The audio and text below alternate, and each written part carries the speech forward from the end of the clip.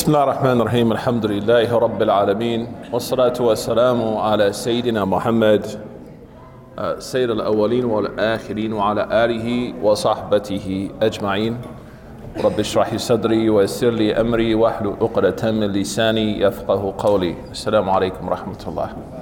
MashaAllah, it's great to see people happy and people enjoying themselves. Alhamdulillah. We know that the Prophet ﷺ said, مَجْتَمَعَ قَوْمٌ فِي بَيْتٍ مِّن بُيُوتِ اللَّهِ, that no people come together to study the Quran and engage the Quran and ponder on the Quran in one of the houses of God, meaning the masajid, except that the angels descend upon them, that tranquility descends upon them, and that the angels, alhamdulillah, make dua for them. And then we have, mashallah, a large number of people on Facebook Live, so we hope that this can be an extension of their own sakina and tranquility, insha'Allah ta'ala. We now move on to the 6th verse of the 49th chapter of the Quran.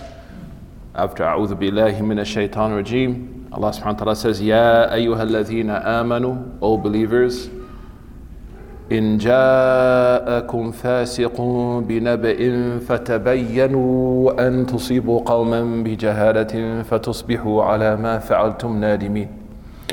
Allah says, O believers, if a sinful person comes to you, fasiq. A fasiq is someone who is not privately sinful, but a fasiq is someone who's publicly sinful. Fisq is actually used for a type of date that grows abnormally. So you see it's grown abnormally. It's called fisq. So a fasiq, we cannot call someone a fasiq based on assumption, but it has to be something that's very clear and very deliberate also. Someone may be inadvertently making mistakes, but like just to come out with it and just put all my dirty laundry out there for people. So if someone like that comes to you, bi naba'in. Naba means news, information. Prophets are called anbiya, because from the same word, nabi, because they give us information. Fatabayyanu. There's a different qira'ah, fatuthbitu. Fatabayyanu, fatuthbitu. Both qira'at, both of these recitations are from the 7. Which means you have to make sure that this information, you have to investigate and make sure that what they're saying is truthful. Do not agree with their conclusion until you've taken the proper steps to make sure that what they are saying is true. أَن تُصِيبُوا قَوْمًا, because you may, and the word tusib is like musiba, you may become a trial for people. You may inadvertently, by believing the information of this sinful person, be someone who is the cause of a musibah in the life of others. You may harm them. فَتُصْبِحُوا عَلَى مَا فَعَلْتُمْ نَادِمِينَ. And then after that, after you've hurt those people and then the truth has come out, you may later regret what you've done. Nadam. Nadam means to regret. So we'll talk about 4 things about this verse, inshallah. Number 1 is why was it sent? Number 2, the danger of haste. Number 3, that we should make sure we confirm information. Actually 5 things. Number 4, forgiving people who act under duress or out of like emotion, are overcome by a situation, react to it. General rule of thumb is we should be forgiving and patient with them, but we still hold them accountable, but like in a way that has, the opportunity for redemption. And then the last thing is how we see people in general, how we engage people, especially in the community. So we'll talk about those 5 things, inshallah. The first is, why was this verse sent? Most of the people that mention the sabab of nuzul, the reason why this verse was sent, is they note that the Prophet ﷺ, there was a tribe, they accepted Islam in the 6th year in Medina, Banu Mustalaq. And this tribe, they were known to be hard, they were known to be very tough people, and they were very intimidating. The battle of Mustalaq it wasn't easy. It was a very difficult battle between the community of the Prophet ﷺ and this tribe. And so they had a reputation of handling business, And the Prophet ﷺ, shortly after, things had settled down later on in Medina, he dispatches Al-Walid ibn Uqbah ibn Abi Mu'ayyad. So Al-Walid ibn Uqbah ibn Abi Mu'ayyad. He dispatches him to Bani Mustalaq to see how they're doing and then to collect zakat from them.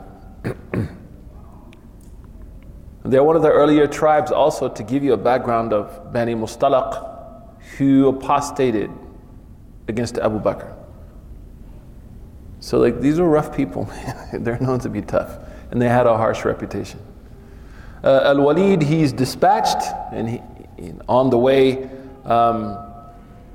there's two narrations. One narration is he himself, as he got close to where they lived, he started to get cold feet, man. Because he was these are some bad dudes. He got scared. So he fled.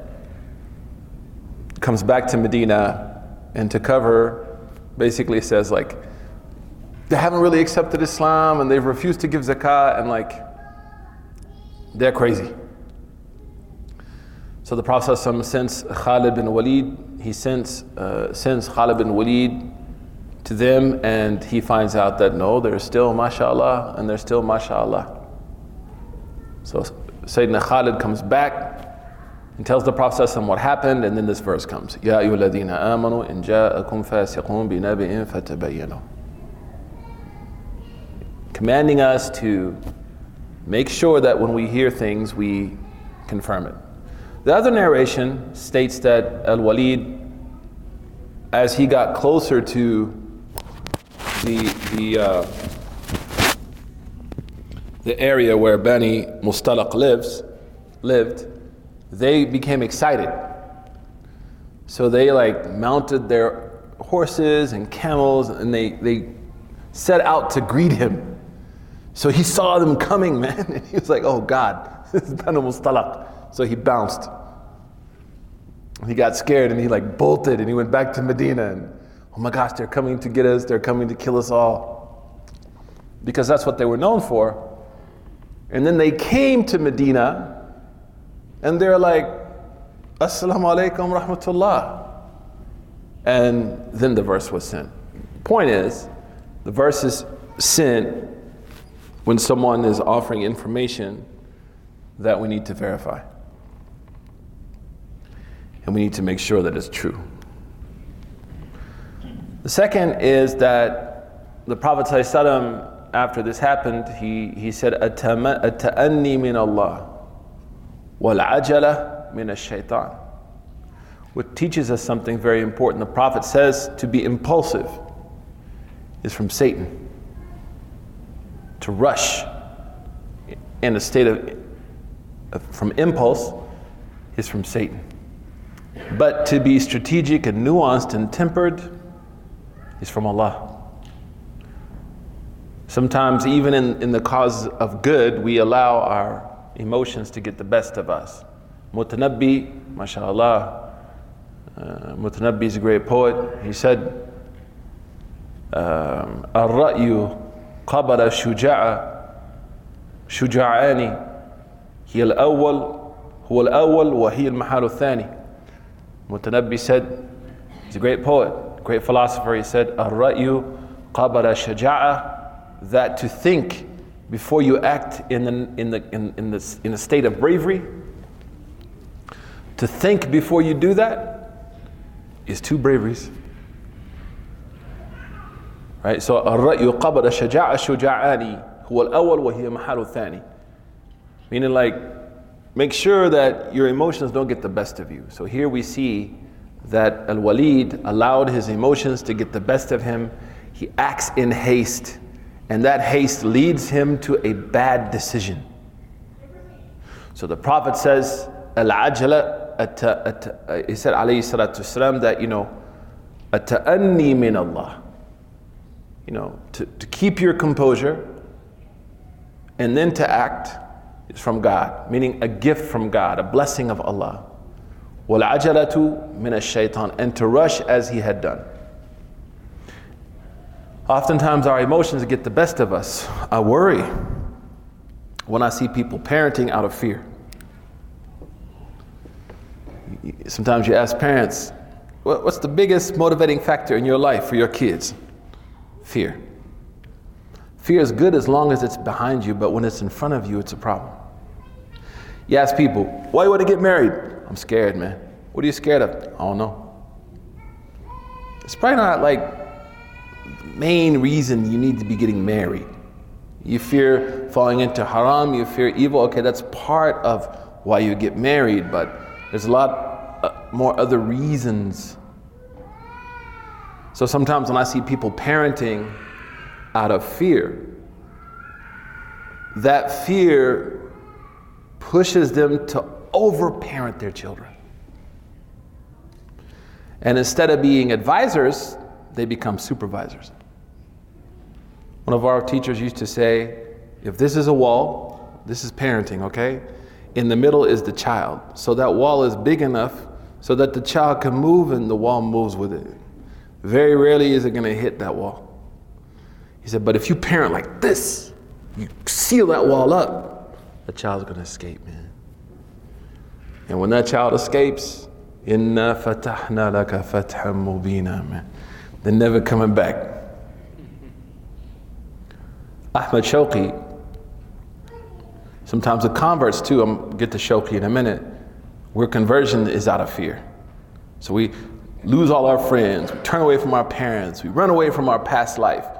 One time I had a convert, he said, I am no longer the person I was. I said, well then who are you? He said, I didn't ask myself that question yet. I said, no, but who are you? Who have you become? He said, I don't really know. I said, that's a problem. Ahmad Shawqi, he warns us about the danger of impulsive reactions. It doesn't mean that we're not strategic in our fear. Yeah, I'm strategically worried about my children. I'm strategically worried about my financial situation. Not being strategically worried about our financial situation had everybody talking about Bitcoin. What happened with that? Everybody mining. And also in our relationship with Allah. And that impulsive type of relationship with God leads us to be somewhat unrealistic in our expectations. Oh, I'm going to go to this class with such and such, and it's going to change my life. Well, I hope your life is not that simple that it could be drastically changed by one class. Are you that simple of a person? That's like saying, I'm going to watch a TV show and it's going to change my life. Is your life that simple? Or should I look at Umrah, Hajj, conventions, scholars, studying as drops in a bucket? But the bucket is you. So those are all components. So people tend to look for that knockout punch, the knockout of the nafs. And content providers need to be very careful how they market things to people. If you take this class, it's going to change your life. We're not evangelical Christians, man. With all respect to evangelical Christians. That's not how we market ourselves. No. If you take this class, you're going to learn, hopefully, some things that will help you improve your life. Hopefully. When I memorized the Quran, I said to my teacher, man, I can't wait to memorize the Quran so I can become a good person. He said, don't good people memorize the Quran? Why would you be here if you're a bad person? Why would you memorize the Quran, right? And then he said, it's not the Quran that makes you a good person, it's tawfiq of Allah. So we need to be very careful about, we learn something from what Al-Walid did, allowing impulsive emotions to be the ultimate factor in calibrating our actions. الرأي قابل شجاعة شجاعان هو الأول وهي محال الثاني.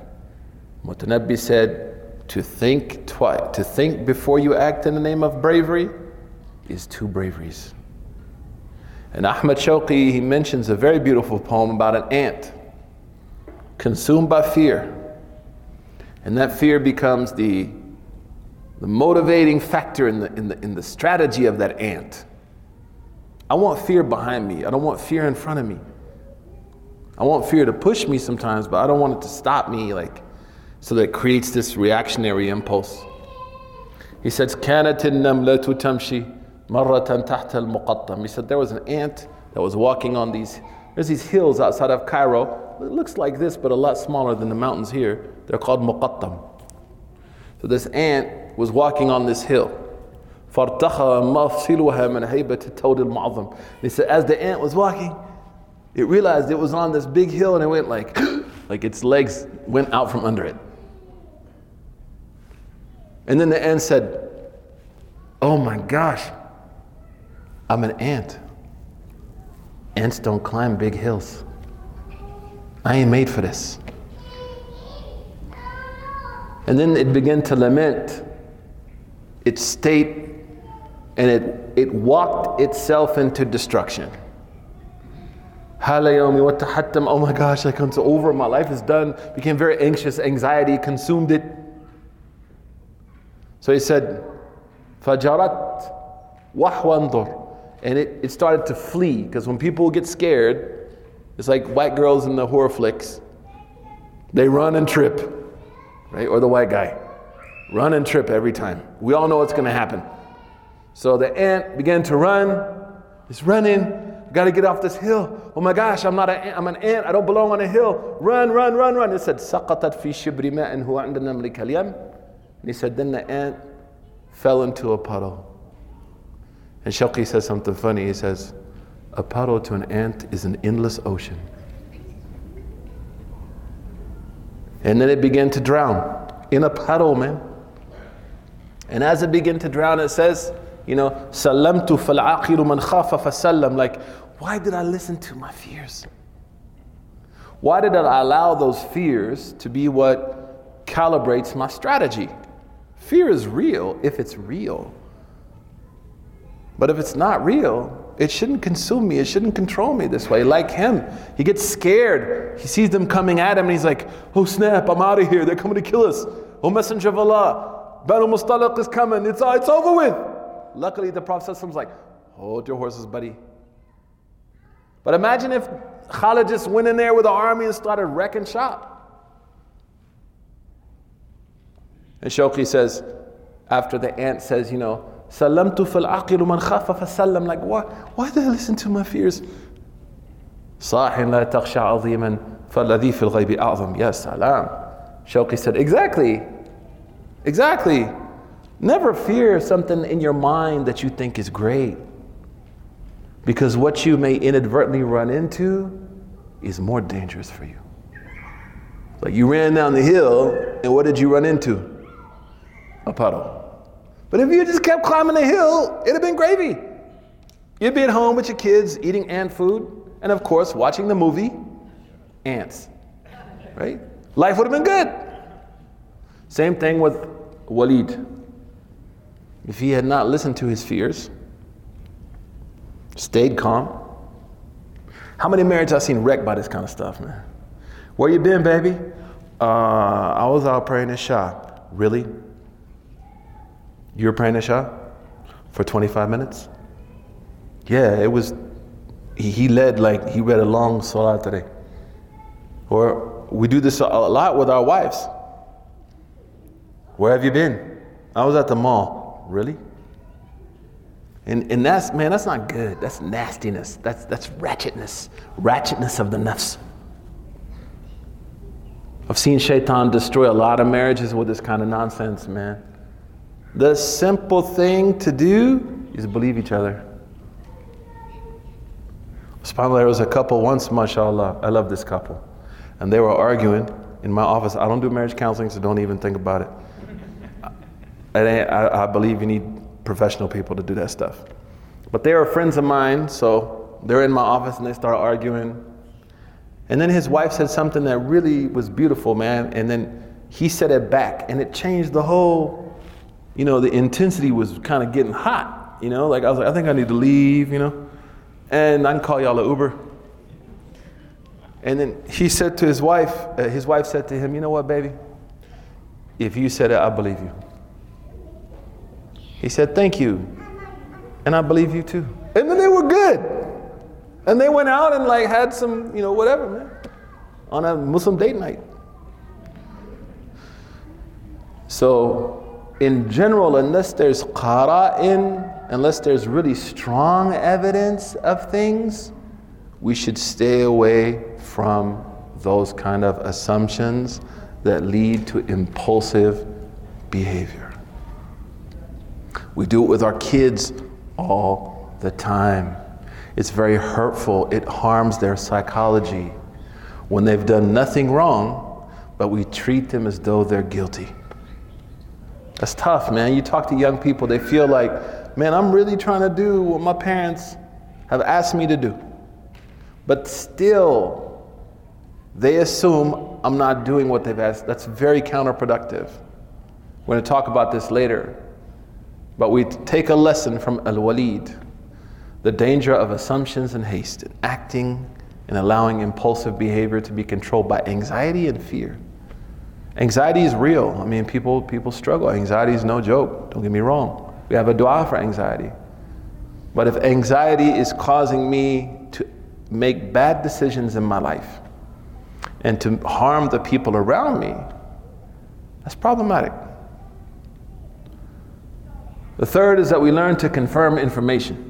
This verse teaches us, man, when we hear things about people, we hear things, rumors, unless of course those rumors involve, something illegal, violating someone's rights. Those are things that need to be seriously considered. But we're talking about day-to-day ratchetness. Those are the kind of things that we need to make sure are true. And how we do that's different for everyone, but the verse is ordering us to do it. And the last is that the Prophet ﷺ, he didn't punish Al-Walid. Why? Because anxiety is real, man. Islam is concerned with the emotional health of people. Islam is worried about the psychological states of people. The Prophet said, "Idkhalu sururi ala akhika al-Muslim." To make a Muslim happy obligates Jannah. The Prophet said in the Sunnah of Imam Abu Dawud, smile and prepare yourselves and look sharp because you're going to meet your brothers and sisters. Allah mentions that one of the qualities of a cow that should be slaughtered by Bani Israel, tasurru an-nadhirin, that it brings happiness to people who look at it. We see in different readings of the Quran that Allah is concerned with the psychological and emotional health of people. Allah says in Surah Al-Imran, أَصَابَهُمُ الْقَرْحِ. This is Hafs and Asim. Meaning that they were, after Uhud, the Sahaba were hit with something that affected them physically. It pained them physically. Qarh means physical pain. Riwayat of Sayyidina Shu'bah on Imam Asim. Second way of reading it from Imam Shu'bah, also from Asim. Asim has one qira'ah, two riwayat, Hafs and Shu'bah. Sayyidina Shu'bah says, أَصَابَهُمُ الْقُرْحِ, not qarh, qurh, dhamma. The word qurh means a emotional pain. So one of the qira'ah means physical pain, the other qira'ah means what? Psychological pain. When Allah talks about the Quraysh, He mentions that one of the blessings He gave them was what? وَآمَنَهُمْ مِنْ خَوْفٍ. Think about Maslow's hierarchy of needs. The idea of not being scared, the idea of not being intimidated. Allah says about the Quraysh, we secured them from fear. Then we sent them a prophet. So obviously Islam is concerned about people that are struggling. So the Prophet ﷺ when they find out what Al-Walid did, he doesn't punish him, he doesn't chastise him. He says, "At-ta'anni min Allah wal-ajalatu min ash-shaytan." He says to Walid, if you had been, more composed and tempered, that would have been from God. But rushing impulsively is from Satan. The opposite also holds true. Sometimes out of happiness we do dumb things, man. Sometimes we get happy. We say things or do things sometimes out of happiness. We know the famous hadith of Sayyidina Nabi sallallahu alayhi wasallam about the man who loses his camel in the desert, and he begins to look frantically for his camel and he can't find it, and then suddenly he looks up and there's that camel. He says, "Allahumma anta abdi wa ana rabbuk." He said, "Oh Allah." He was so happy. He said, "Oh Allah, you are my slave and I am your Lord." But the Prophet ﷺ said that Allah forgave him because of his happiness. We know that in the hadith of Sayyidina Suhaib, this hadith is sahih, about the man who enters Jannah, the last person to enter paradise. And initially he will be brought out of hell and washed in a river. He will come out of that river and he will see something. He'll say, "Oh Allah, can you bring me closer to that tree?" And Allah will say to him, "Yes, but you have to promise me you won't ask me for anything else." "Wallahi, I will not ask you for anything else." Then he'll see the gates of Jannah. He'll say, "I'm sorry, I gotta ask for this. Allah, can you hook me up? Can you bring me to the gates of Jannah? Wallahi, I won't ask you for anything else. Bi'izzatik, I swear by you. Wallahi, wallahi." Then he will see the satur, the curtains, and he will see inside. "Excuse me, Ya Rabbi. He's got one more request over here. It's one small request. Allahumma dakhilni jannatak. Allah, enter me in Jannah. فَأَدْخَلُهُ رَبُّهُ." Hadith says Allah will enter that person into paradise. Then he will see the middle of Jannah. I got one more question, man. I swear to God, this is the last one. I won't bother you anymore. Can you put me a'la darajat Jannah? Can you give me like the highest level? Imam An-Nawawi said, he took an oath in front of God, man. Wallahi, wallahi, wallahi, wallahi, wallahi. He said, because nobody could be punished for not being patient with Jannah. It's impossible. So like when people are experiencing, we learn something from these narrations, when people are experiencing, emotional happiness or emotional lows, we should be merciful to them. That's why the Sufiya, they say if the Sufi, they remember Allah so much, sometimes they say something like, like the guy said, I thought it's excused because out of happiness. Like one time I was in Masjid Sayyidina Hussein alayhi salam. We used to read the Muwatta every morning in Sayyidina Hussein's Masjid in Al-Qahira with Dr. Muhammad Wissam. And we saw this guy from the countryside, in Egypt, the Fallahun, man. The simple people from Oklahoma. In Egypt, their thobes are like handmade. You know what I'm saying? These are the farmers, man. So he came from God knows where, because Egypt is a huge country. That brother looked tired, man. And he walked in, he was like, "Ya Hussein!" He yelled, "Ya Hussein!" And somebody said, "Don't say Ya Hussein, da da da da da da da da." And then the sheikh who was with us, he said, "Be quiet, man, he's happy, man. Like the dude is happy." And he said, "Leave the Muslimin to be happy, subhanAllah. They got nothing to be happy about now, man. These people experiencing all kind of difficulties, like let this brother be happy, man." "Oh, but akhi, this is shirk." He said, "This is not shirk, man. This brother is not making shirk. This is ya ihtiram, not ya ibadah." But I remember how he said, "Da'hu فَلْيَفْرَحْ بِنِعْمِ اللَّهِ. Like, leave him alone to be happy with God. So we learn something from this verse, even though it's in a negative connotation. Man, be nice to people, man.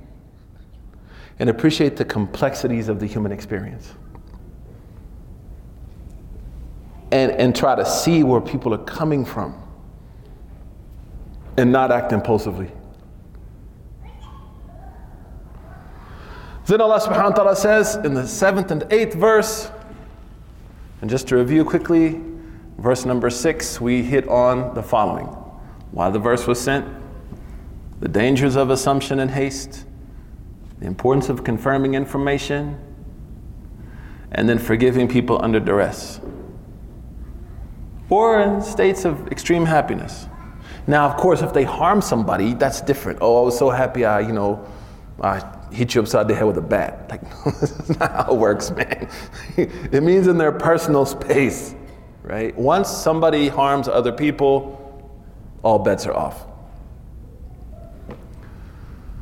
The next 2 verses, Allah says, وَاعْلَمُوا أَنَّ فِيكُمْ رَسُولَ اللَّهِ. Know that the messenger of Allah is with you. And fi actually means in. Zarfiyah, say in Arabic, so like al-ma'u fil kaws. The water is in the jar. So if you interpret this verse literally, وَاعْلَمْ أَنَّ فِيكُمْ رَسُولَ اللَّهِ أَيْ أَنَّ رَسُولَ فِيكَ. The Prophet is like inside you, man. Again, this is like what we said earlier, the first verse, the use of rhetoric to show nearness, to show closeness, to illustrate affinity, to show mahabba, to show awareness. Do you think if the Prophet was alive right now, he'd be out there marching with black people? You think he'd be kneeling with Colin Kaepernick? It's a question. And if the Prophet ﷺ was alive now, we'll be out there with black folks? Where's our community at? Don't tell me yes and you ain't there. One of the greatest crimes of America and one of the greatest acts of shirk in history is white supremacy.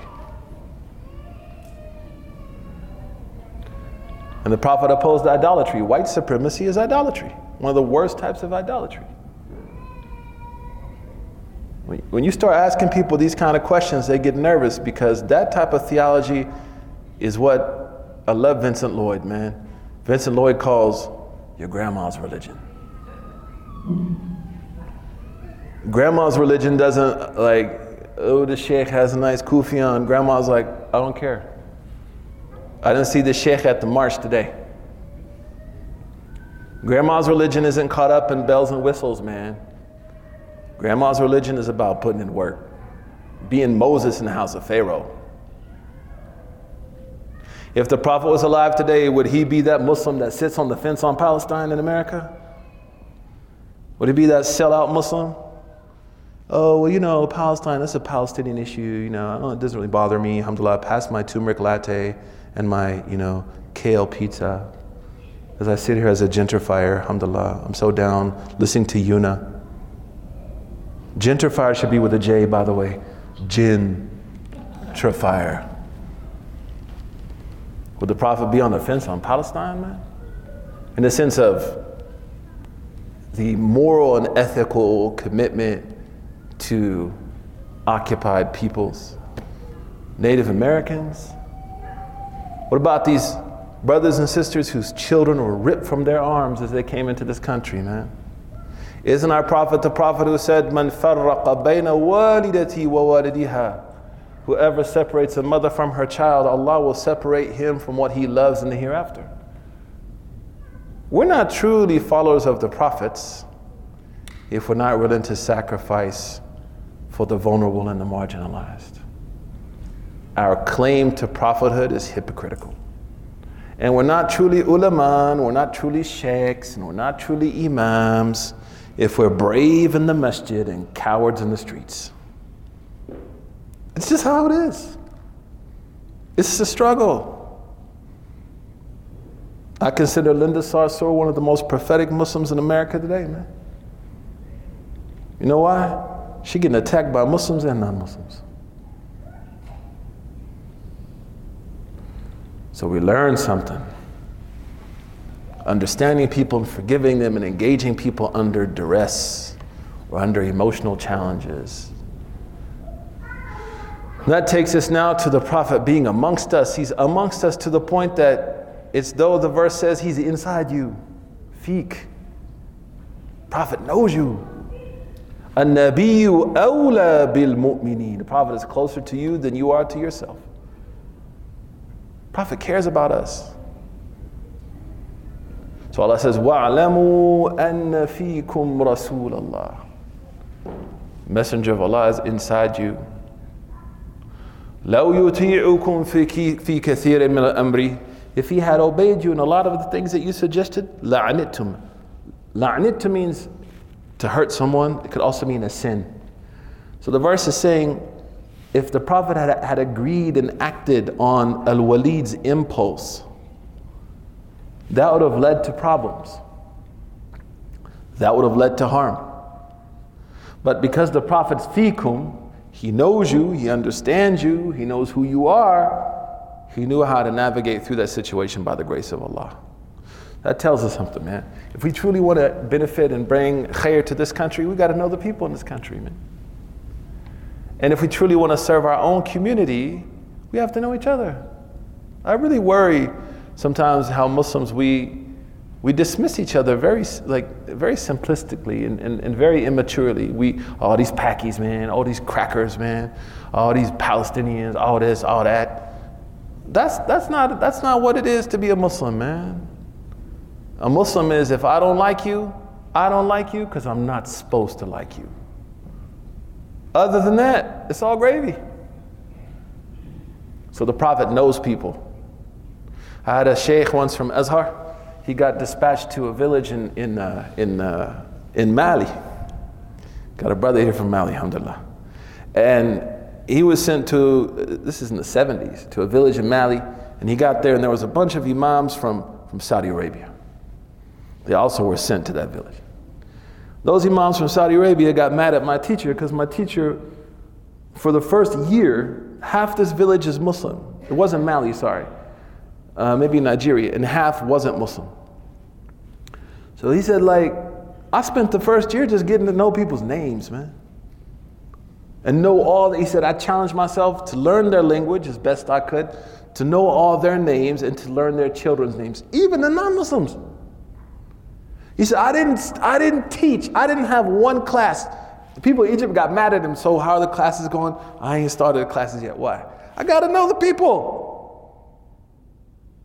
And then, subhanAllah, the other people that got mad at him, brothers from Saudi Arabia, like, Sheikh, why don't you tell them this is bid'ah? Tell them this is innovation. Tell them this is wrong. This is wrong. You need to teach them this. The Sheikh said, do you know their children's names? No. Well, then how are you going to teach somebody that you haven't even taken the time to know their children's names, man? So he said for a year, and he said that most of the stuff they did wasn't bid'ah anyways. That's a different discussion. So he said, alhamdulillah, for a year I got to know them, even the Christians, we was kicking it. I went to the houses, had dinner, I gained a lot of weight.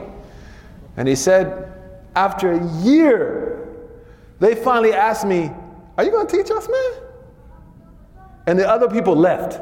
They got frustrated and went back home. So he said, alhamdulillah, I started to teach.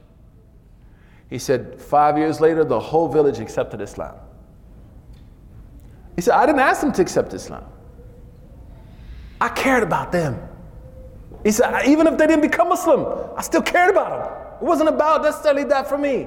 I'm happy that Allah guided them, but I care about those people.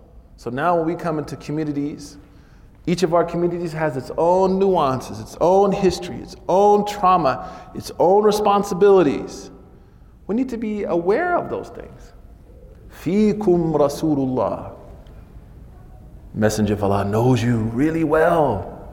So he's not going to obey you in these impulsive acts, because that would lead to la'anittum, it will harm you. Then Allah says very beautifully, وَلَكِنَّ اللَّهَ حَبَّبَ إِلَيْكُمُ الْإِيمَانِ وَزَيَّنَهُ فِي قُلُوبِكُمْ. But Allah has made faith beautiful to you. And zina means ziyarat ala shay. Zina means to add something to something else, to make it like look nice. So the idea is that Allah has added iman to your fitrah, subhanallah.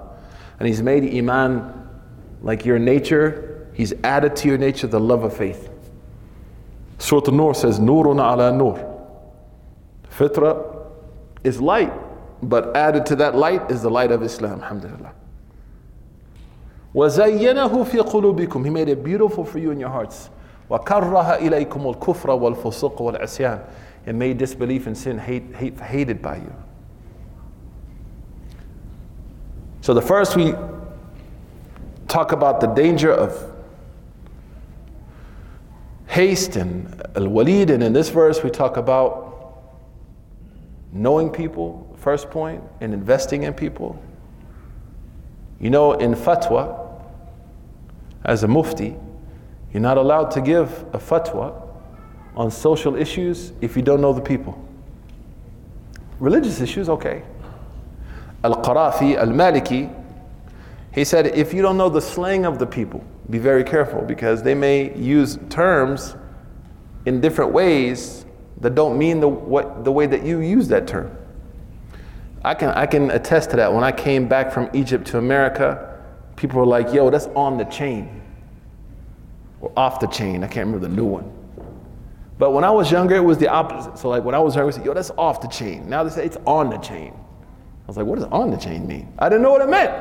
The meaning changed. Terminology flips. I like to tease my son sometimes, and my daughter, I use like old school terminology. Like, yo, that got mad flavor. They're like, it tastes good? You know, just to see that, how it works out in our lives.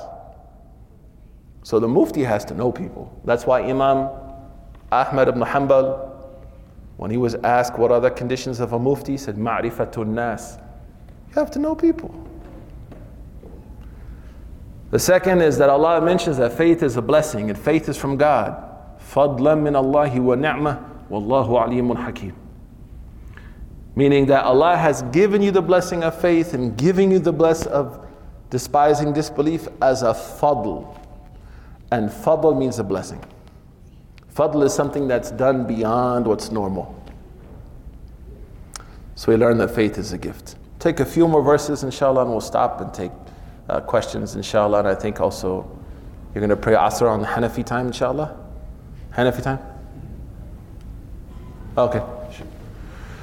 Allah subhanahu wa ta'ala, moves from talking about these interactions between ourselves, to now talking about actual conflict.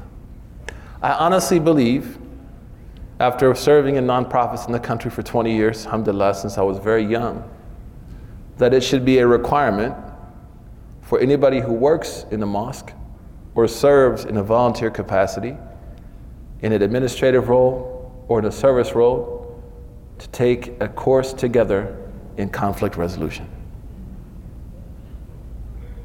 I believe it's obligatory, man. And now NYU, because it's NYU, it's no longer called conflict resolution. It's called conflict transformation. I love that, man. That's dope. Because conflict can be beneficial. Think how many times you looked in front of the mirror and said, I ate so many samosas. It's conflict transformation. Conflict transformation. When Karl Malone decided to leave the Utah Jazz and join the Los Angeles Lakers, I'm a Celtics fan, so thank you for Gordon Hayward, by the way. May Allah bless you for your tremendous generosity. And I hope we can get you a rookie that y'all got, man. That guy, mashallah. Although Rookie of the Year should have gone to Jason Tatum. But this is conflict transformation. What I'm doing right now, I'm modeling it for you. Hey, let's talk about who went deeper into the playoffs. Just saying. Who dunked on LeBron. Just saying. But conflict is not always necessarily about something wrong. One of my students, Mona, a young woman, alhamdulillah, She's on a podcast with me. She's very brilliant. She corrected me one day in my halaq. I said, conflict resolution. She says, no, it's not conflict resolution. Now it's conflict transformation. It has a transformative power, but people don't know how to manage conflict. So here Allah is going to start to talk about conflict amongst the believers. So He says, وَإِن طَائِفَتَانِ مِنَ الْمُؤْمِنِينَ اقْتَتَلُوا فَأَصْلِحُوا بَيْنَهُمَا فَإِن بَغَتْ إِحْدَاهُمَا عَلَى الْأُخْرَى فَقَاتِلُوا الَّتِي تَبْغِي حَتَّى تَفِيءَ إِلَى أَمْرِ اللَّهِ فَأَدْ فَأَصْلِحُوا بَيْنَهُمَا بِالْعَدْلِ وَأَقْسِطُوا إِنَّ اللَّهَ يُحِبُّ الْمُقْسِطِينَ. Allah says that if two groups of the believers begin to fight, we learned something from this verse we're going to talk about in a minute. Make peace between them. And if one of them refuses to come to terms, then fight the one that doesn't. Of course, this is talking to the states, not talking to us. With our own, system, we can employ other means besides fighting, right? But if one of them refuses to come to terms, then hold them accountable until they come to some common terms between themselves. Ila amrillah. Here, amrillah means the shura, what was agreed upon by both parties, is called the amr of Allah because there's a barakah in the group decision. Talk about it in a second. فَإِن فَاءَتْ فَأَصْلِحُوا بَيْنَهُمَا بِالْعَدْلِ وَأَقْسِطُوا. And if eventually they come around after you've had to rebuke them again for not agreeing the first time, then fix the problem with justice and equality. إِنَّ اللَّهَ يُحِبُّ الْمُقْسِطِينَ. Allah loves those people who go beyond justice. Like, qist is beyond justice. Qist means to be really, really, really honest and full of integrity in making sure that justice is met. We're going to talk about, in this verse, two issues. The first, why it was sent. And then the second, we'll talk about three things. The second, the major sins don't take people out of Islam. The third, the importance of the group work and the importance of organizing together and working together. And that our diversity is one of our greatest assets. And then inshallah we'll stop. We won't finish the chapter. Inshallah we'll visit another time. We'll finish Hujurat and we'll take questions inshallah. So the reason that this verse was sent, according to most scholars, is that the Prophet ﷺ was riding his donkey, as mentioned by Sayyidina Anas ibn Malik. The Prophet ﷺ was riding his donkey and they came upon Abdullah ibn Ubay. There's a lot of lessons actually we can take from this hadith. Number one is, the Prophet rode a donkey. Let me ask you a question. In the time of Sayyidina Nabi sallallahu alayhi wa sallam, was a donkey a Bugatti? Or was a donkey the hybrid Prius? Or even like the Geo? Remember the Geo? Like, was the donkey an M6? So we learned something that the Prophet is he's very frugal. Al-badhalatu min al-iman. The Prophet said, being frugal is from faith. Not to the point where you're shaming yourself, but just like, alhamdulillah, man, whatever, especially in da'wah.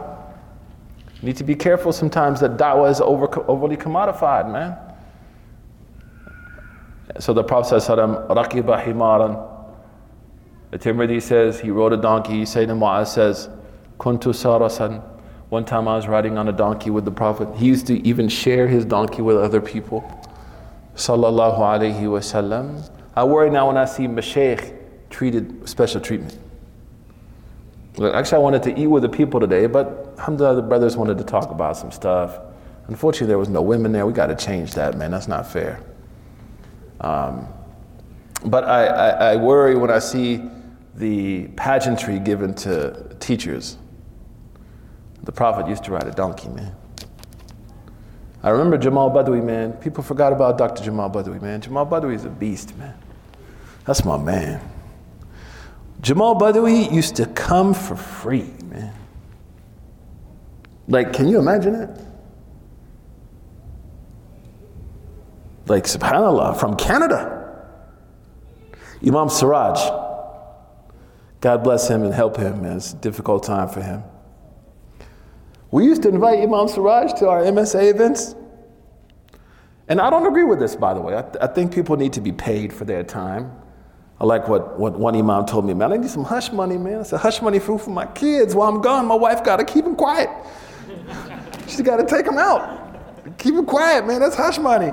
I agree with that. And people should be paid for their work. But I respect them for that years ago. That we would invite them, our MSA, and we're like, Imam Siraj, we're going to pay you. He's like, if you pay me, I'm not coming. We made him take that money, man. I don't know what he did with it. He was like, I just want to sell my cassettes. Remember when Imam Siraj used to sell cassettes? I just need to sell my cassettes, brother. Alhamdulillah. Or make a donation to Masjid Taqwa. Now, communities calling me saying people asking for $25,000 to give a 20-minute speech, man. I mean, who are you? Like the Jonas Brothers? Like, and I'm not saying any names. But those who know, like Biggie said, if you don't know, now you know. We need to privately amongst ourselves as teachers say, listen, you should be paid. You should be paid for your work. But $25,000 for a 5-minute speech? That's a lot of money. It's not right. This is not Coachella. This is Dinella.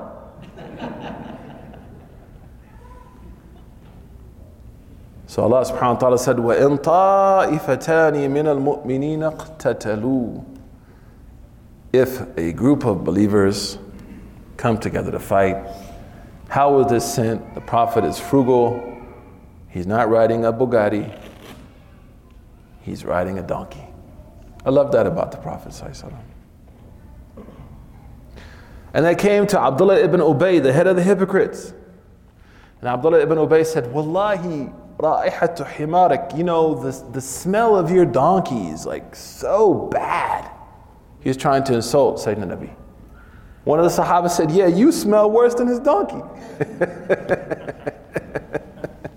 And the fight broke out, man. And they started fighting, and the verse came. Another opinion is that this was sent because Al-Aws wal Khazraj. The Aws and Khazraj are like the Latin kings and the vice lords, man. It's like the Bloods and the Crips. Same people, same ethnicity, fighting each other. And they began to argue and fight, and the verse came. But the point is,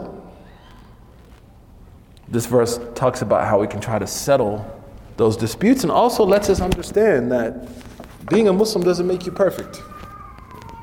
And being a believer doesn't make us perfect. Because Allah says, Al-mu'minun iqtatalu. The believers fought each other. Fighting is a problem. It's a major sin. Qatl Muslim kufr. To kill a Muslim is kufr. But sometimes Muslims will have problems. We learn something here from that verse, that committing major sins, as Imam al-Tahawi mentions, does not take someone out of Islam.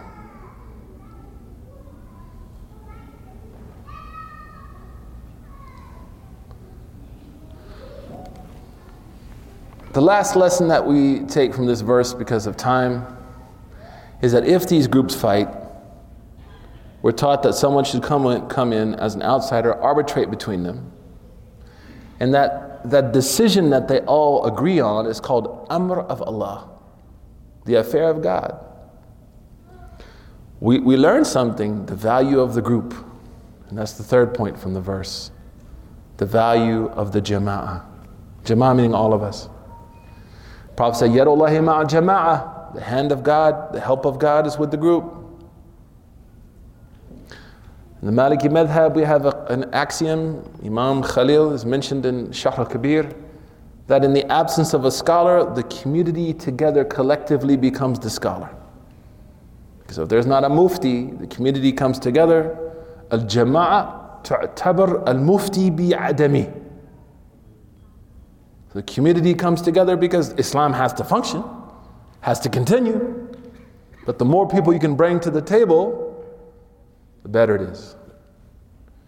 So we learn something, that our institutions have to be diverse. We have to have all kinds of people engaged. And then of course the next verse, inshallah, إِنَّمَا الْمُؤْمِنُونَ إِخْوَةً, that we are like brothers and sisters. We'll stop there, inshallah.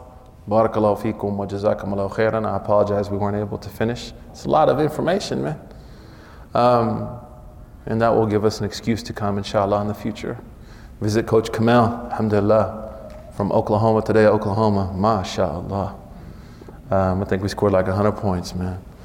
But it's great to see people here. If you have any questions, inshallah, we can take them, and also people here online.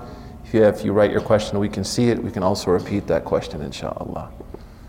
You can ask anything, but any like fiqh questions, those should go to the imam. You know, questions about fiqh, things of that nature. You have an imam, you have a scholar here, alhamdulillah, able to answer those questions, inshallah. Oh, I think I left them in the hotel. Oh man, did I? Oh no, I have them here.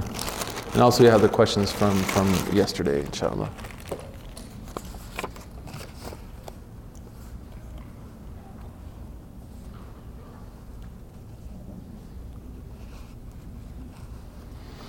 Shaitan does indeed, so these are some of the questions also from last night. Any difficult questions also, I will be giving to the imam, inshallah. So, Imam Sahib, inshallah. Zindagi, be bandagi, sharmindagi, inshallah. So the question says, Assalamu alaikum wa alaikum salam wa rahmatullah. Shaitan does indeed confuse us about important and less important things.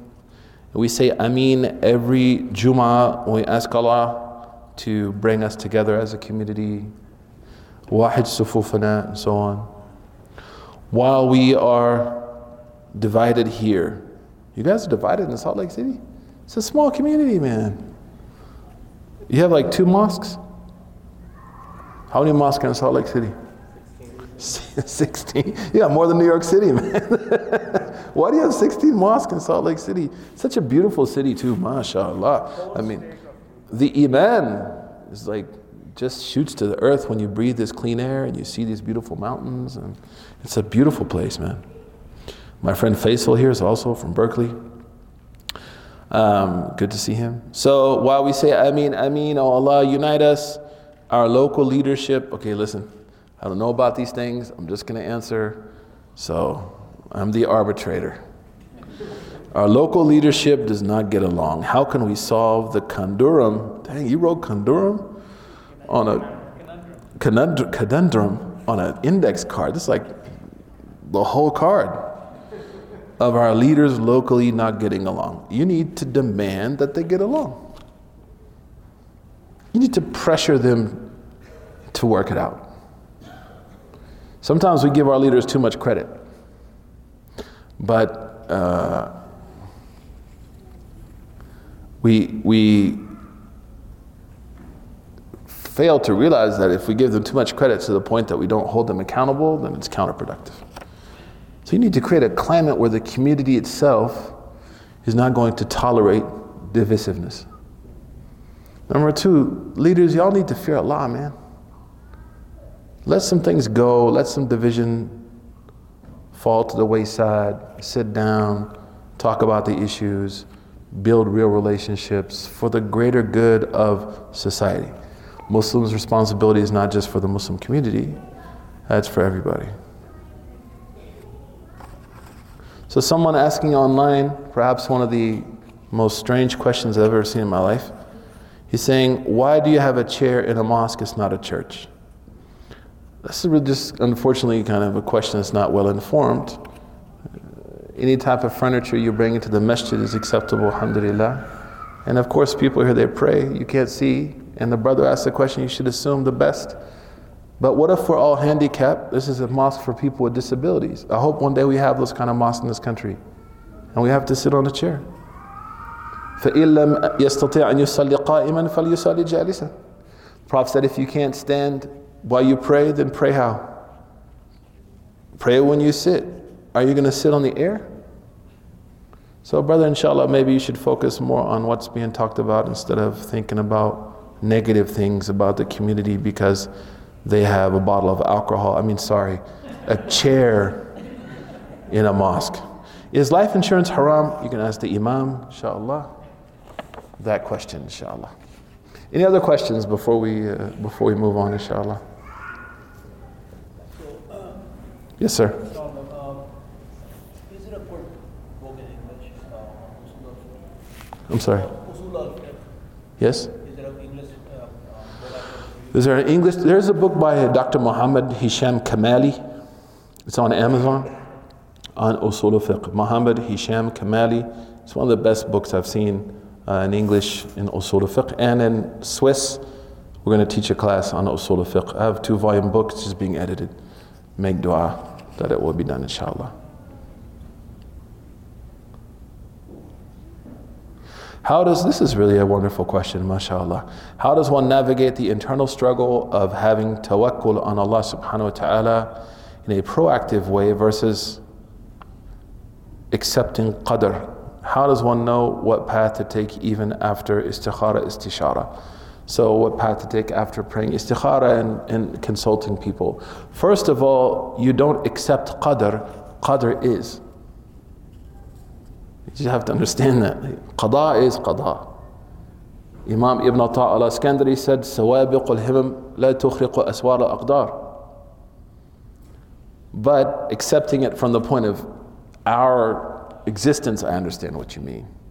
So Imam Ibn Qayyim makes a very, very nice point about how you balance qada with tawakkul. Tawakkul means to trust in Allah. Tawakkul means that I try my best, I make as much effort as I can, and no matter how hard I try or whatever I do, the outcome is the qada.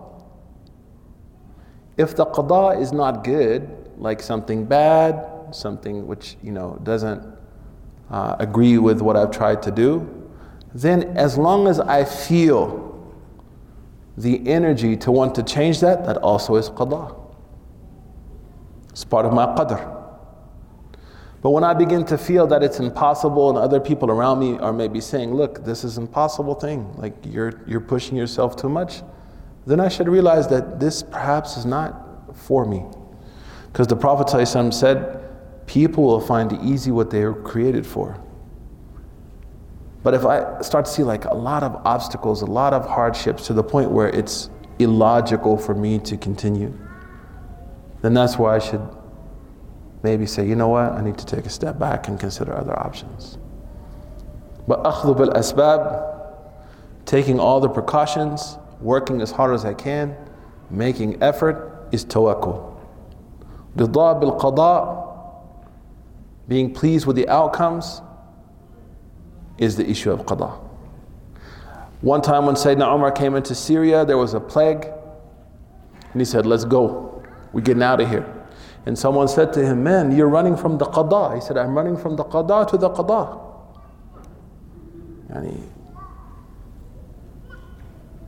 So we don't have like fatalism in Islam. But we also accept and believe whatever is going to happen is from Allah, while we work hard.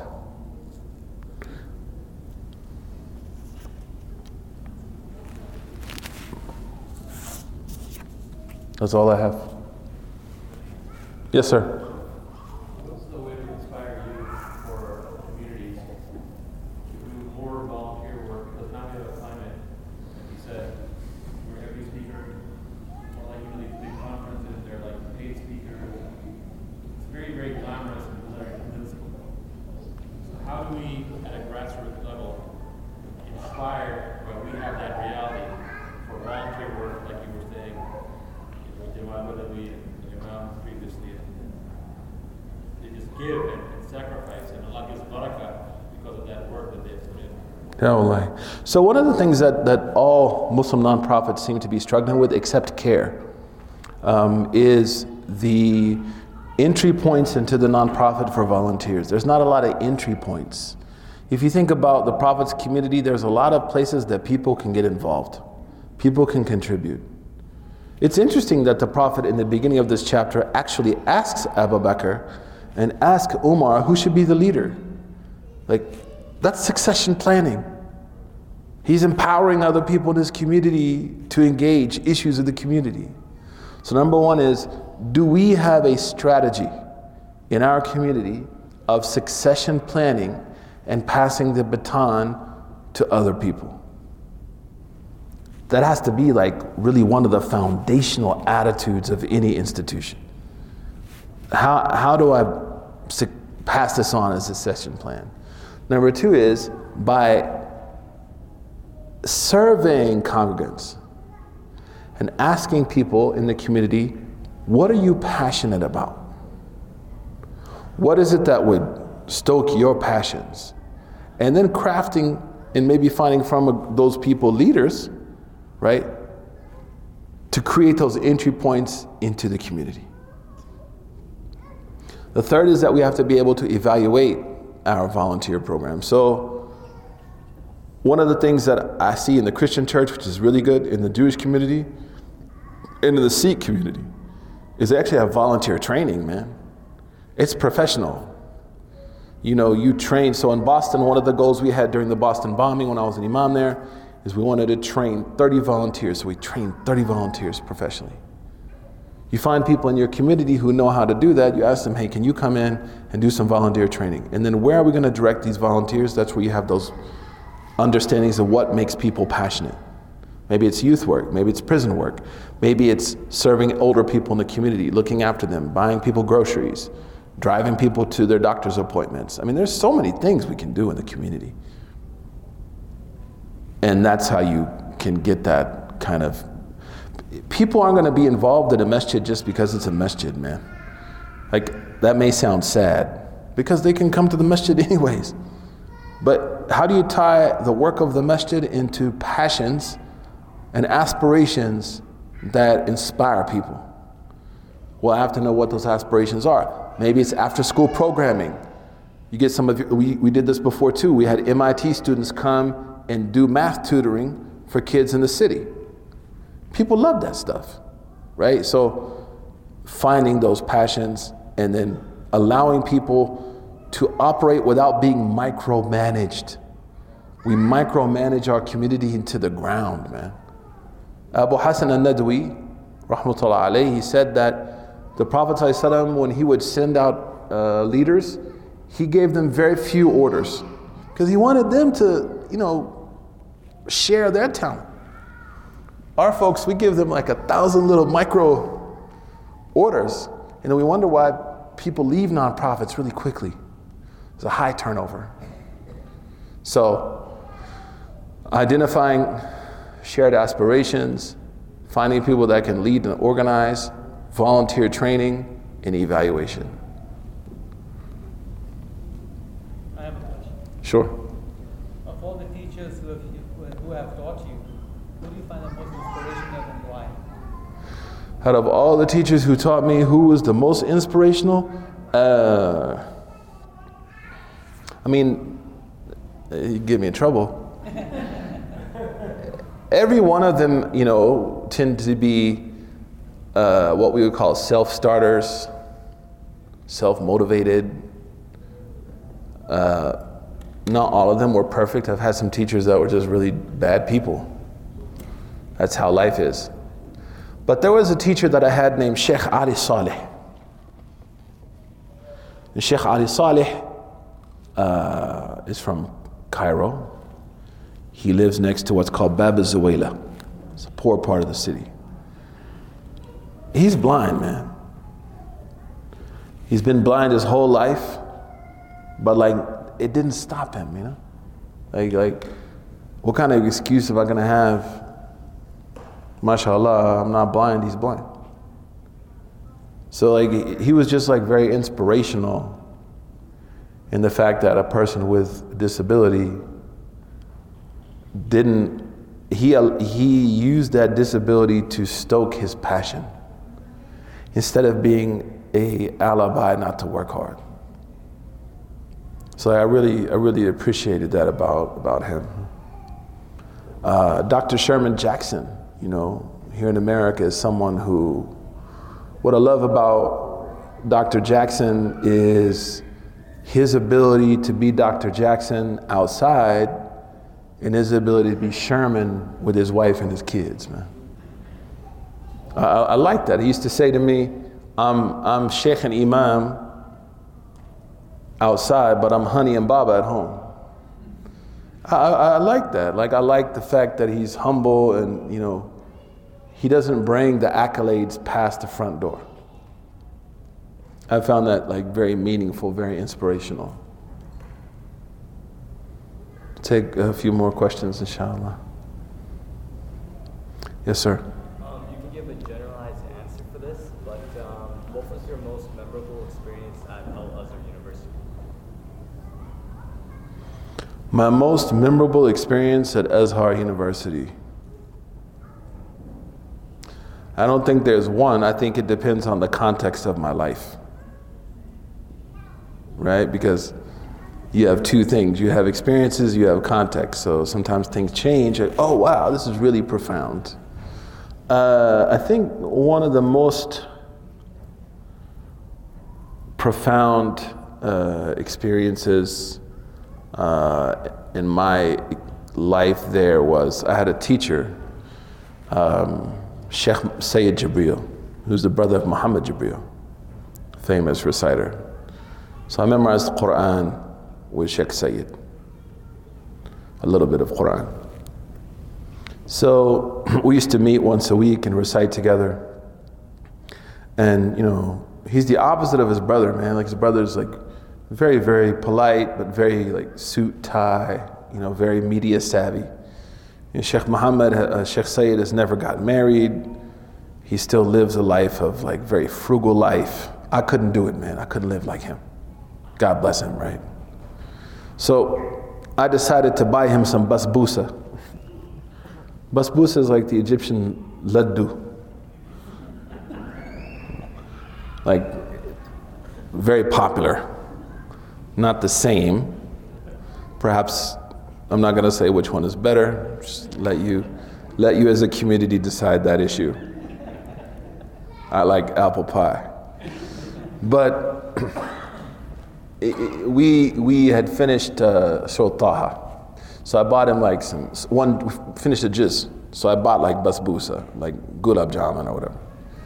And I gave it to him, man. It's a big box. And he said like, I can't accept that. So I thought it was a typical, I can't accept it. I did this for Allah, whatever. I was like, look, man, just take it. He's like, no, I don't have a refrigerator.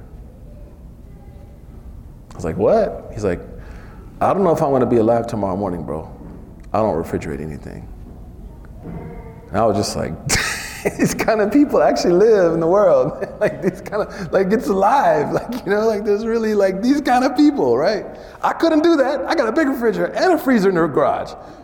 But mashallah. So just like his ability just to be away from dunya, man. And it like haunts me because I have a teacher, you know. I had a 5 Series BMW, man, and my teacher doesn't have a refrigerator. So I got my wife and me to get rid of my car. But what I'm trying to say is like those people tend to talk about their experiences with their teachers as a way of like motivating, but also sometimes our teachers haunt us. They remind us of things we should stay committed to, right? So Sheikh Sayyid, God bless him, is just like someone who really is not about the capitalist global economic empire in any way, shape, or form, man. Dude still has a flip phone, man, with Snake on it. Remember Snake? I was like, you got Snake on your phone, dude? Who plays Snake? We're playing Angry Birds. People playing Fortnite. He doesn't even know what Snake is. So I appreciate that kind of life, even though I can't do it. Yes, sir. Yes, sir. Can you highlight some pros and cons of acquiring knowledge or being knowledge through YouTube these days, which is kind of trendy, versus traditional scholars, traditional methodologies, and versus highlighting? So seeking knowledge like versus YouTube as, say, studying with a person. I mean, I think at the same time, YouTube has a lot of danger. We're all aware of that, right? But I think also YouTube is a great opportunity for people if it's organized properly. So if someone is going to go on YouTube and say they study like the Sirah, from A to Z, or they do like the whole Medina book series now is on YouTube. The guy who wrote it. That's a lot. There's a lot of benefit to be had in that. Sheikh Abdurrahman Sufi, like all the different qira'at he recorded on YouTube, you can listen to on YouTube. So there's a lot of benefit if the knowledge is organized. Nothing is going to be equal to having a teacher, because it would be like doing workout videos and nutrition on YouTube versus having a personal trainer and a nutritionist that knows you and talks to you, does a blood test, tells you even healthy things you should avoid. So that's what's going to be lost, that personal touch. So it's like buying a suit online and having someone bespoke you a suit. Those are two different experiences. Both are good, but one is going to be much more aware of the nuances and subtleties that you have. The other isn't. The other problem with YouTube is, how do you evaluate what you've learned? So the challenge, any real education initiative is going to have evaluation as a component of the process. Education is a process. So I think those are kind of the missing links. But for say like a convert, man, or say a Muslim who lives, where there's not a large community, they don't have access to scholars. YouTube brothers and sisters in prison, right? YouTube has become something very transformative. I was sitting, it's funny, I was sitting with an imam a few weeks ago, and he and this young guy were arguing. And he was telling him, you just take your knowledge from YouTube. He said, next thing you know, you're gonna tell me you learn how to do open heart surgery on YouTube. And he pulls up a set of videos, how to do open heart surgery. And it was really a dude doing open heart surgery in the hospital. And he was like, La hawla wa la quwwata illa billah, right? But I don't see it as either extreme. I don't think YouTube is going to give anyone like a confirmed quality education. But at the same time, I think you can get a quality education. It's just not going to be evaluated, and it won't be kind of approved or sanctioned, and that may be a problem. Yes, sir. Hold on. Any questions here? Thank you. You remember. Yeah. So do you have a question? No, I'm just happy. Alhamdulillah. Hey, if you're happy, I'm happy. You took so many notes, you don't have any questions? Huh? Okay, good answer. I answered her question. But please, don't be shy. And brothers, don't invoke gender to stop people from asking questions. Sayyidah Aisha said, Na'ma Nisa al-Ansar, the best women were the Ansar. Shyness didn't stop them from asking questions. Sure, no questions. All right. Yes, sir. You talk about white supremacy to be like idolatry. Like the white supremacy, you discussed that. Right. The new idolatry. How do you that notion is very real. People may not express it. But in the back of their subconscious mind, after colonialism, it's real. How do you balance that with the identity crisis that the minorities feel in white majority countries? Because that's a balancing act. But on one side, you have the history. Of course, a lot of youth don't read the history. So they don't know what kind of atrocities were done. For that kind of, the God-given right to go and, civilize the colored man. The divine right of the kings. And how do you then, as a minority living in a white majority country, deal with the notion of identity? So I have to be very careful with this question. The question was, how is a minority, just think about this for a minute, who's being asked? How is a minority? Having you say that. Yeah, but can you phrase the question again? This is interesting. How is a minority, do I? You're Okay. I mean, I'm religiously a minority, but still the recipient of white privilege. You're the best person to ask that. Not the best person. I just happen to have to deal with fate. Tawakkul on Allah. This is a question. No, but ask the question again the way you said it, though. Basically, how do you balance, with Muslims, without looking at their skin tone? We're talking about Muslims, because Muslim religion is a minority religion. Okay. And then we have people from different cultures, and then we have notions of white people and white women. Yes. So of course, the people who have children, I have children here, all Muslims have children here. Right. It's kind of hard to fit in. Yeah. And they basically do it on the cost of mudahana, not wuda. Yeah. They basically give up on their religion, principles of their religion, to sort of, let's just right? Yeah. How do you balance? So I can answer that question from one perspective. I can answer from two perspectives. Number one is we cannot separate historically in this country being Muslim from being seen as a person of color. It's impossible. And that's why, Khalid Beydoun has a great book out called American Islamophobia. Beydoun yani. He has a book called American Islamophobia. And he's now, I think, got tenure at Arkansas, so he can even say more things. But in that book, he talks about the structural animus towards Islam from America's early inception, and how that animus was tied directly towards Muslims being seen as black, because they were black. If you look at the early slave revolts in the Western Hemisphere, I have a podcast on this with Sister Margarita Rosa, who's like a brilliant scholar out of Princeton, convert sister. And she has a great article on Yaqeen. If you look at the early slave revolts in what's now Haiti, in the Dominican Republic, in the 18th century, those were led primarily by Senegambian Sufi tariqas and their sheikhs.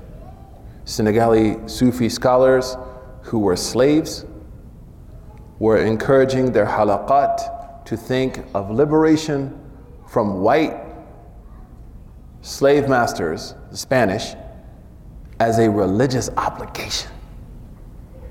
To the extent that it's historically documented that those slaves save money to pay zakat to free their sheikhs. That's our history as a religious community. African brothers and sisters, Black American brothers and sisters, that history is even deeper because it touches ethnic, cultural sensitivities, color sensitivities.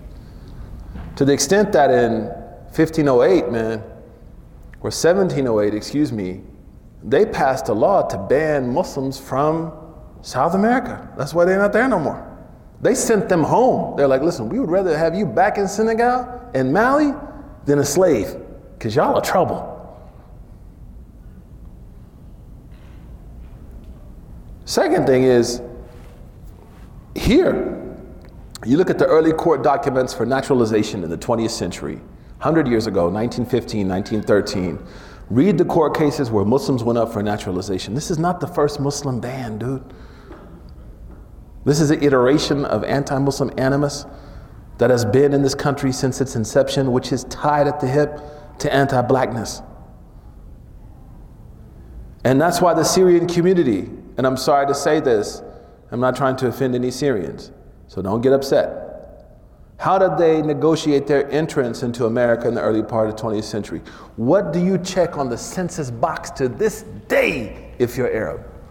That you're what? That you're a white boy. Because they knew the deal. They were Christian Syrians 115 years ago. They said, look, we're the real white people, and Jesus is our cousin. They legitimately argued this in court. Jesus is our cousin, he ain't your cousin. He's our cousin. Like, this is how crazy, it was so crazy that you had one of the Syrian Americans in front of a federal judge was ordered to take off his shirt to show he was white. George Shisham in 1915 is a Christian up for naturalization, gets turned down and says to the judge, I gotta say one thing. one more thing. The judge says what? He said, I'm Christian. I'm not Muslim. Judge said, Marhaban, George. He got naturalized. So, our struggles with black people, in the name of Muslim struggles, we need to understand these things are married together, man. So when people say Black Lives Matter, we need to say Black Lives Matter. Because we're intrinsically tied to one another. And unlike Christianity in this hemisphere, we were never seen as allies to slavery, as a religion. Last point is, I can't tell you, brothers and sisters, as people of color, how you're going to deal with my people. But I can tell you, as a white convert, I got to deal with my people. So what I can say is, I'm an ally. And you tell me what you want me to do. And then on the other end, I got to go to these people and say, Ya qawmi. And that's why I say to white converts in America right now, you're either going to be Moses in the house of Pharaoh or Judas with Jesus. And we need to also let these white converts, like we see our brother Shane in North Carolina, he's got Society of Muslim Rednecks. Cool, man. I get it. If you can get these moonshine making people to start making chai, and that's how you did it, and not hate us, I'm with it. And that's the last point that I will make, is we need to appreciate, and that's one thing that the community of Imam Muhammad did very beautifully in America. They negotiated their blackness in spite of what immigrant culture told them they could do and not do.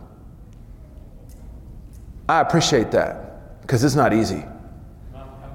Imam W.D. Muhammad, who, for whatever criticism people want to have on them, that's between you and them.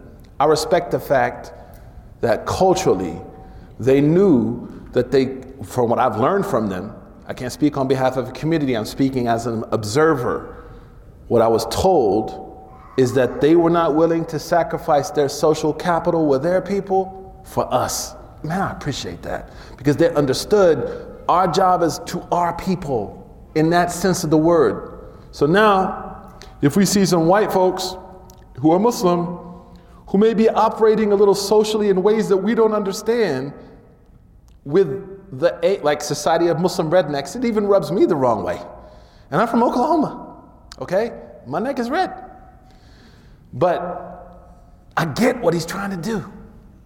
So go rock it, dude. Go reach your people. Go handle your business. So white converts, especially those of us who have conservative relatives, neocon family members, evangelical family members, Trump supporting uncles and aunties, right? It's funny, but we got a job to do with these people. Like we have a conversation needs to be had. Look, I'm Muslim, man. We ain't like this. I'm your cousin, dude. I'm your nephew. We watch football together, dude. I drink a non-alcoholic beer with you. No, seriously. But sometimes we feel, converts in general, regardless of race or ethnicity, that we can't really reach our people without being censored by, say, other cultures that don't understand sometimes the nuances of how we reach our people. So I would say we got to trust each other. I really appreciate what's going on in Texas now, when you have this Hispanic Islamic movement that's working with the Spanish community, Latinos, and just really dealing with them at a cultural level. Of course, I'm not saying go out and invite. Me articulating white American culture does not necessarily equate to disobedience to Allah. Someone articulating a message that appeals to black culture in America does not suddenly equate to disobedience of Islam. Latino culture doesn't equate to that, but sometimes you feel that way, man. Whereas like, I got to work on these people. So I think from my perspective as a white man in America, right, I got to work on my own disinvestment from privilege, and then being an ally, and then I need to talk to my people, man. And I still don't think that white American converts, I put myself in this, have calibrated a message that reaches white folks with the same rigor and passion that black American Muslims have with black people. Or Latinos. Because white folks not easy to deal with, man. They're tough. Especially, the Norwegian people. Tough, man. Vikings, man. But that's something that strategically we are obligated to do. Our community is either Abu Sufyan or Abu Dhar before Islam.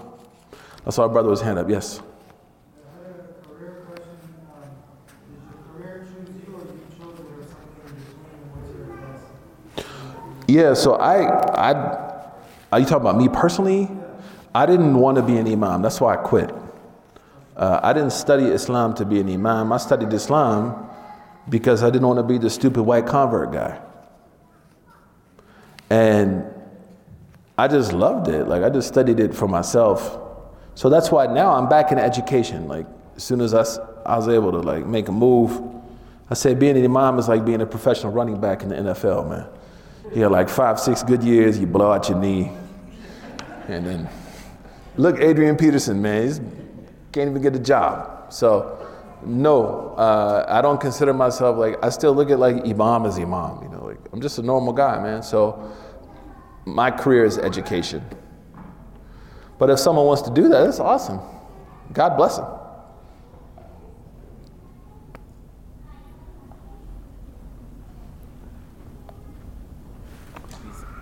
Maybe answer this last question and then wrap up. Okay.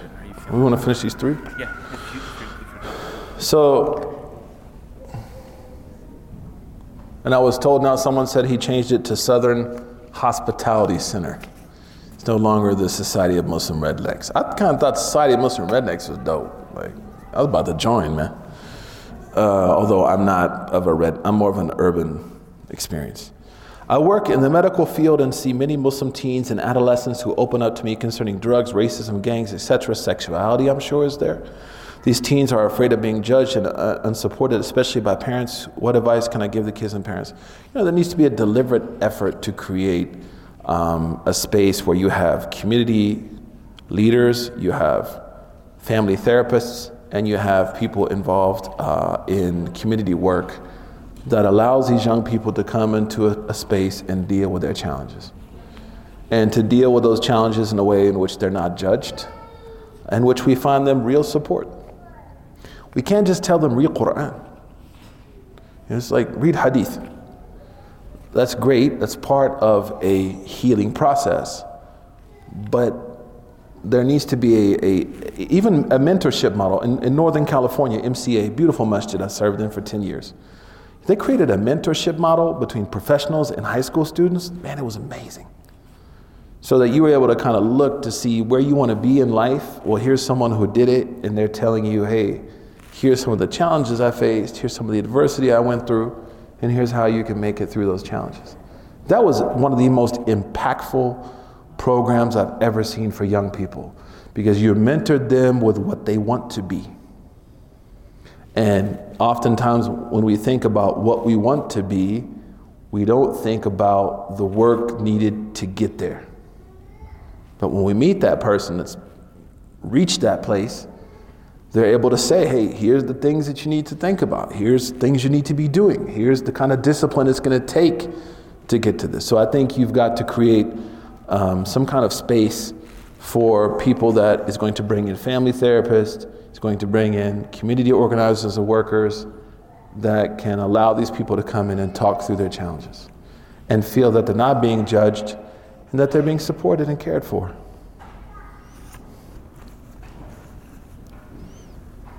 What Islamic books do you think are important for young American Muslims to read? That's a good one. I really like the book Revelation by Dr. Siraj Mohideen, Dr. Mohideen, on the life of the Prophet ﷺ. It's amazing, man. Purification of the Heart by Hamza Yusuf is a great book. I think the Sirah the life of the Prophet Muhammad on YouTube that Dr. Yasir Qadi did, that is, mashallah, magnificent. I think the tafsir of Nu'man, I understand the controversy around whatever, but I think the tafsir that Nu'man Ali Khan was able to do and record in English is phenomenal. And good. I think Omar Suleiman, just as an example, is great. I like the work of Yasmin Mogahed, Reclaiming Your Heart. I think that's a great book to read. There's a lot of good stuff out there. But I think those are some really, I think there's some impactful things, that I would encourage people to read. There's a great book called Essentials of Islamic Faith, written by Suhaib Webb. It's good, man. It's a good book, man. You should get that book, man. Get you a discount, inshallah. What conversations, if any, are taking place amongst Muslim brothers regarding male privilege? I don't know. I know that where I work, which of course is at a university, there is an effort underway to start with Imam Khalid, a group for young Muslim men to talk about masculinity, expressions of masculinity at a larger level. I don't know. I'm not aware of anything going on.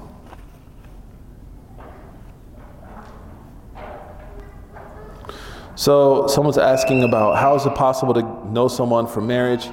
It's a question for the Imam. You ask that question about email and how do you get to know the person. I mean, that's a question you need to talk to your parents about, and also I would suggest talking to the local Imam, inshallah. Yes, sir. Yeah, what's your take on homeschooling your kids in this troubled time?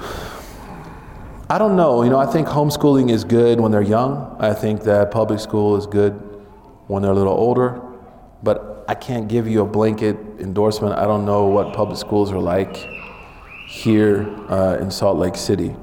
I like the Quaker schools. I think they're great. Great education. But I can't give you an answer without evaluating the school and knowing, so I don't know. Any questions from here from our sisters?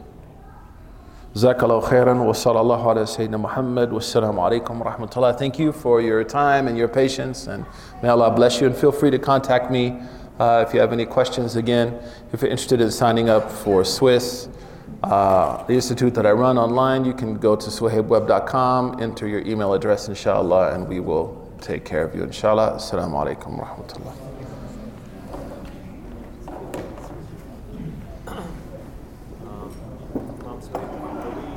Are we okay to post recordings on YouTube, or it's okay if it's not okay? Yeah, it's okay. I'm going to post them too, so it's okay. Yeah, no, don't worry about that. Assalamu alaikum. How are you, man? Good, alhamdulillah. Mashallah, I like your kufi. I like your kufi. Come salam rahmatullah. How are you doing? Alhamdulillah, how are you? Fine, how are you doing? He's been wanting to come and... No, mashallah, mashallah.